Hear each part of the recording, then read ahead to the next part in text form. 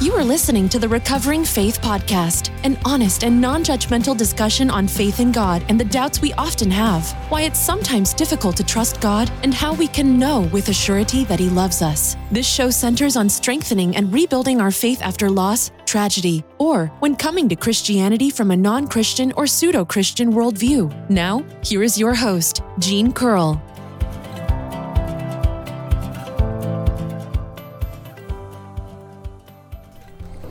Hello, and welcome back to yet another exciting episode of Recovering Faith Podcast. This episode will eventually be a blog, but right now I'm just going to, it's just going to be a podcast. I didn't write any of this down yet. Just got back from camping for Memorial Day, and I just got off work a little bit ago, so haven't had a chance to write anything yet. I guess technically I had a chance to write something while I was out camping, but I always think I'm going to, and then I never do, so yeah. Today is going to be another episode in the series of things that I learned as a bus driver. And as I said before, it's not going to be chronological. So today's episode is all going to be about one trip that I took while driving a tour bus. And let me just start off by saying that I do not have any issue with Jewish people, and I do not think that this group of people represents all Jewish people. With that said, this trip that I took, I had them for an entire summer, and it was the longest summer of my life. And considering how I grew up, that is saying a lot. And so, with this trip, I was told that I was going to be taking a bunch of ultra-Orthodox Jewish girls camping in the national parks, and that I'd be with them all summer. And at the start, I had no idea what I was getting myself into. I knew I'd be camping with them and everything, but I had no idea. When I first picked them up, it was just the leaders, and then we went to the Denver airport to pick up the rest of the girls. And this trip started out with when we were on our way to Denver, when we were on I-80 through Nebraska, just before it splits off to go to Denver or to Cheyenne. And we're just before that point. A semi went across the median, and we almost had a head-on collision with a semi-truck. So that wasn't really a good start to the trip. Then we get to the Denver airport, and the bus was supposed to be able to seat, I believe it was 52 people, and we had at least 60 people. So a lot of them were sitting in the aisles, and then we filled every single possible luggage rack underneath the bus. Plus, they had to put a whole bunch of luggage inside the bus, in between the aisles. And so that was where it started. And we weren't camping in all these different national parks. And we managed to get kicked out of a couple of them, not because of anything to me, but because of these girls. And except for the leaders, all of these girls were from New York and Chicago, and none of them had ever even been out of the city, much less camping. And so we were going to be camping the entire summer, and they couldn't understand why I wouldn't just let them sleep in the bus and just keep the bus running and leave the air conditioner on. And I'm like, nope, we can't do that. A lot of these national parks, they even had the rule where you can't let the bus idle for more than 5 minutes or they will fine you. It became quickly apparent on this trip that I was in their eyes, the least important person on the bus, because they were the chosen people and I was not. And they kind of acted like I was their servant. I was supposed to do everything for them. And since they didn't know, never been camping before except for the leaders, I wound up setting up most of their tents and helping them with all kinds of stuff. And then I couldn't go to sleep early because they would stay up really late making noise. And then the leaders would come and wake me up at some ridiculous early hour in the morning, like 4:30, 5 in the morning, so that they could, so I could unlock the bus and get everything for them so that they could start with their daily plans. And so I didn't get a whole lot of sleep during that trip. And the leader of this trip, she was constantly lying to me. And I am 100% certain that lying is not approved by the Torah, because the Torah is basically the Old Testament and the Christian Bible. And it says some very specific things about lying. And so lying is not looked upon kindly, but she would lie to me constantly. There was one time went to I forget which national park now. It'll come to me in a minute. And from there we were going to go to Bryce Canyon the next day. We would spend several days there and go to Bryce Canyon. And it was super hot, and we're down in this one canyon. I was trying to sleep, and there's no breeze whatsoever. And they come and wake me up and say, "Hey, we got to leave." And I asked them, "Well, why do we have to leave now? It's the middle of the night." And they said, "Well, we want to get there before the sunrise so we can hike when the sun comes up." And so so we loaded everything up. And I wasn't supposed to know this, but I found out that the reason we had to leave in the middle of the night is because the Forest Service kicked them out because they were breaking so many rules. And then we get up to the next place, and I tell them, "Okay, all of you have to get out and go on your hike so I can sleep a while," because I hadn't got any sleep that night because they woke me up in the middle of the night and drove up there. And nobody wanted to get out of the bus. And so I decided, okay, well, I'm going to go outside and try to sleep. So I was laying on a park bench trying to sleep. And shortly after I fell asleep, I woke up with a couple of chipmunks running up on the inside of my pant legs. And so I jumped up out of the park bench and just started kicking my leg like a crazy person, trying to get the chipmunks out of my pants. At that point, I go back to the bus, and I tell all the girls, I said, "Look, you said you wanted to come here to hike, and so you're going to need to get out of the bus and go hiking." And they didn't want to. And I said, "If you don't get out of the bus and let me sleep for at least a couple of hours, I am not going to take you to Salt Lake City." And so they grudgingly got out of the bus and let me sleep for a little while. When they got back in, I had told the lady that was in charge of the group, I said, "Look, sorry about the squeaking chair here." I told them, I said, "I only have enough time to legally drive to get us to the hotel. I can't go someplace else and then the hotel." And so she gave me an address and told me that was the address for the hotel. But of course it was a lie, and we went up, and it was an address to some Shabbat center. And of course I talked to the rabbi, and the rabbi kind of scolded her for lying to me. But, we're already there, so what could we do? And so I just waited until they were done with that, and then took them to the hotel. And there was one point, this lady that was in charge of the group, she was constantly trying to get me to drive more than I was allowed to.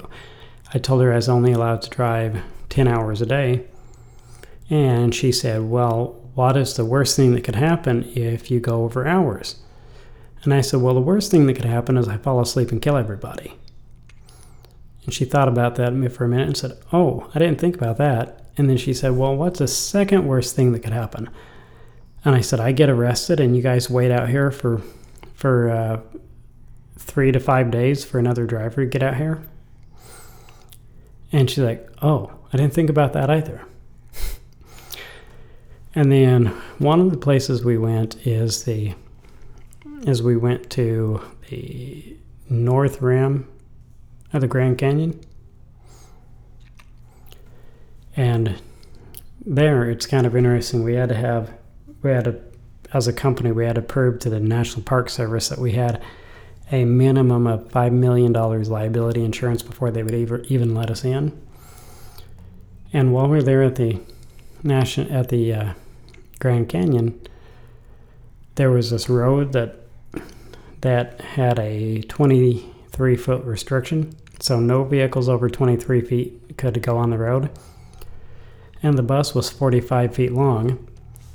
And the lady in charge, she said, well, she wanted me to go take him down that road, and I absolutely refused.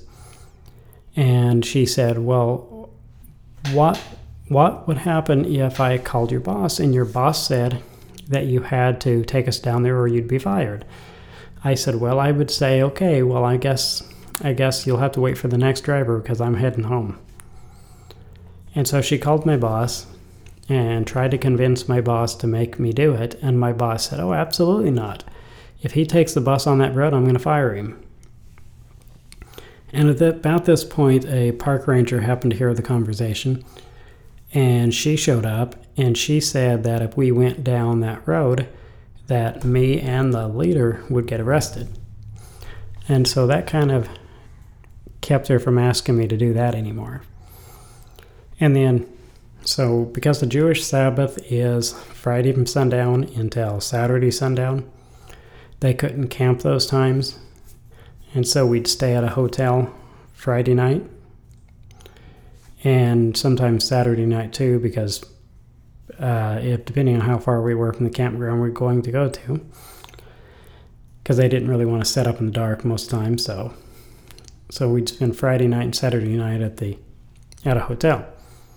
One hotel we were at, I think it was actually in Salt Lake City, and all the girls, they took all of the Bibles out of their rooms and threw them in the hallway. And I told them, that is extremely disrespectful. And they didn't think it was a big deal. And I said, well, how would you feel if someone took a bunch of copies of the Torah and threw them out in the hallway? And they said they would consider that to be extremely disrespectful and blasphemous. And I said, and that is exactly how Christians see it when you throw the Bible in the hallway. And so the leader went ahead and made the girls pick up all the Bibles and set them all on a table. Well, since they couldn't do anything for themselves on the Sabbath, they had to have other people do it for them.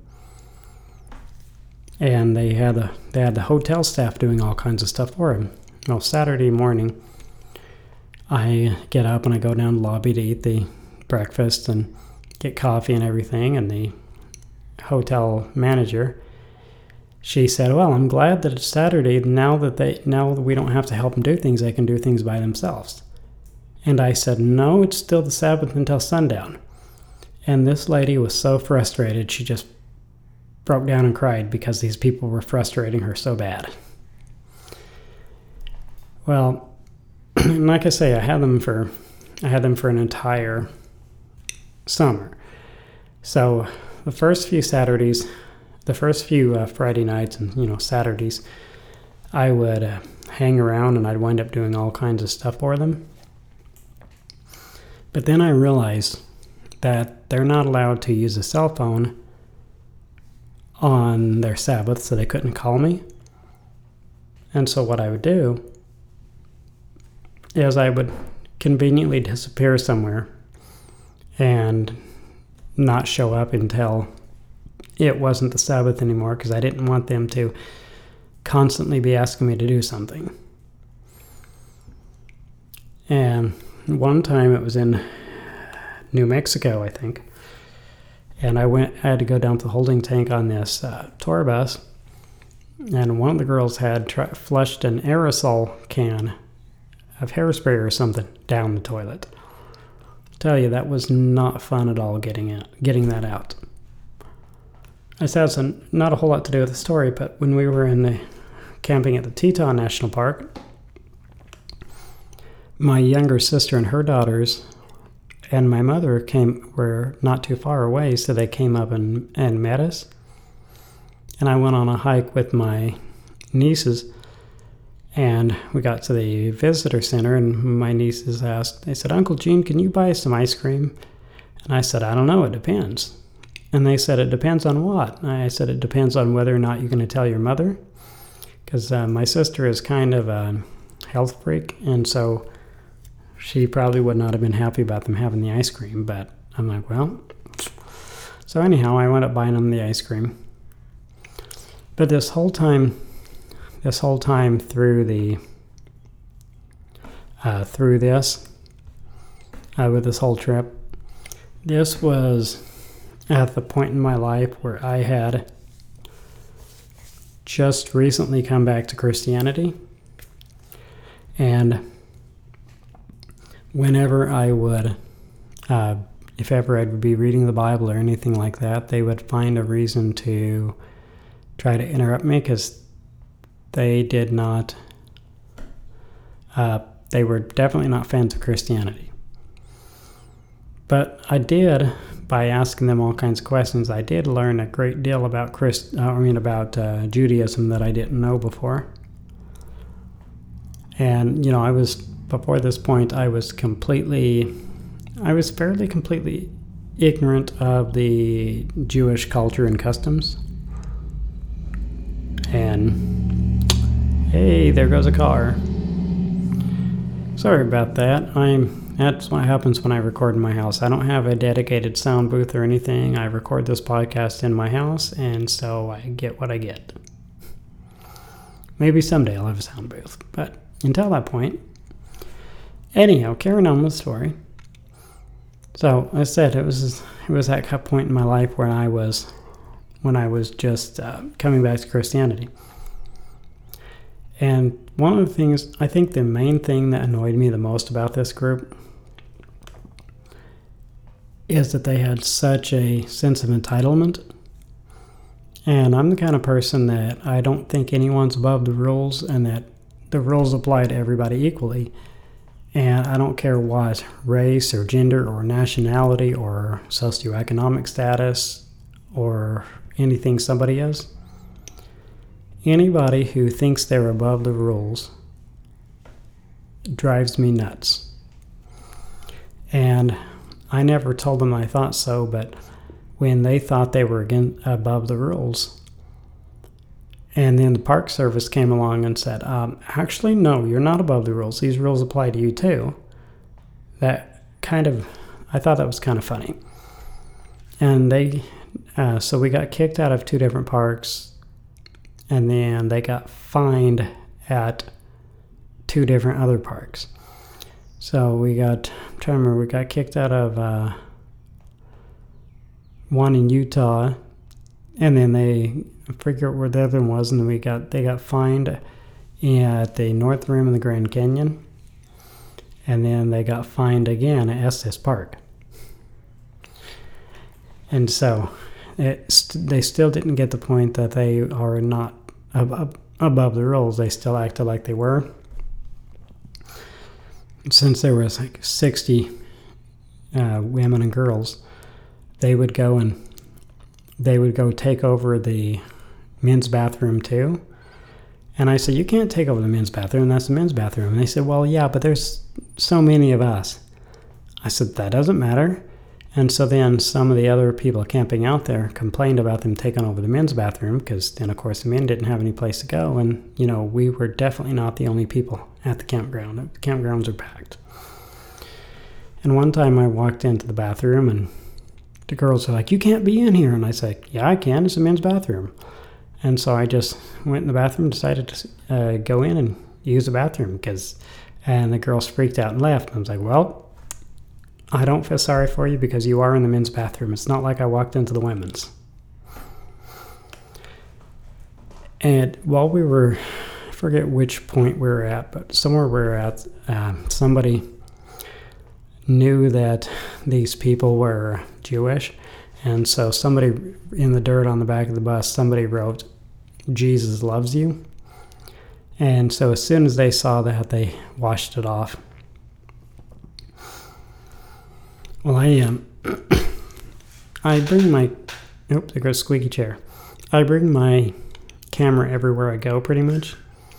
And I took a lot of great photos, and actually some of my photos I entered into some competitions and I actually placed in the competitions. I didn't win a prize or anything, but when the girls saw the photos that I took, the leaders told me that I was required to give them copies of their photos, or the photos that I took. And I said, well, why should I do that? They're my photos.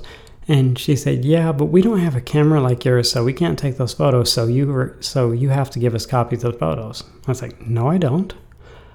Well, I wound up eventually giving them copies of most of the photos anyway, but I kind of did it grudgingly because they were just making it such a big deal out of it.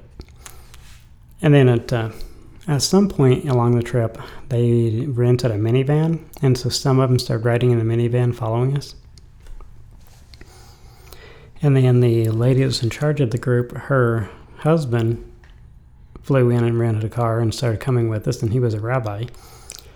He seemed like a perfectly reasonable gentleman, and from the time he joined the trip, everything got quite a bit better because he kind of kept him in line a little bit. He wasn't anywhere nearly as high strung as his wife, and as far as I know, he never lied to me on this. So that was good. But before her husband, the rabbi, met up with us, her little girl, who was I guess it was her granddaughter, because her daughter was on the trip, and her granddaughter was probably 6 or something.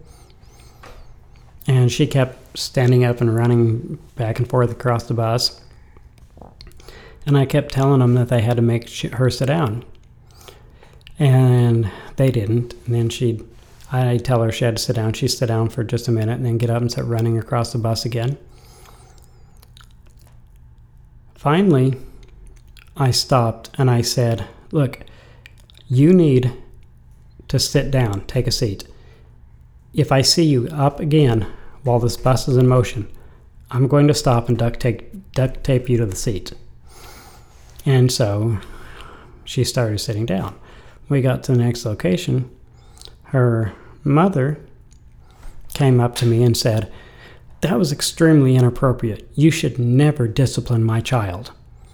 And I said, you know what? It probably was inappropriate for me to discipline your child.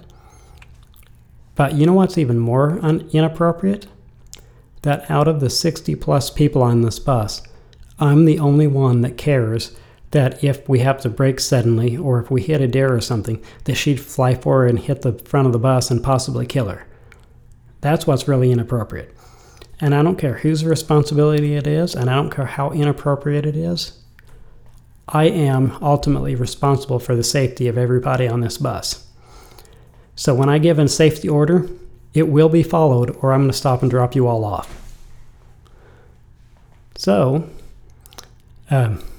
she kind of realized later. She said, "Oh, I'm sorry, I overreacted. I'm grateful that you cared about my daughter." So, but I just like, wow, am I the only one that cares that this little girl's going to get killed if we have to stop suddenly? So it was just such a frustrating trip. We had lots of mechanical problems. They pretty much destroyed the bus. Air conditioner went out.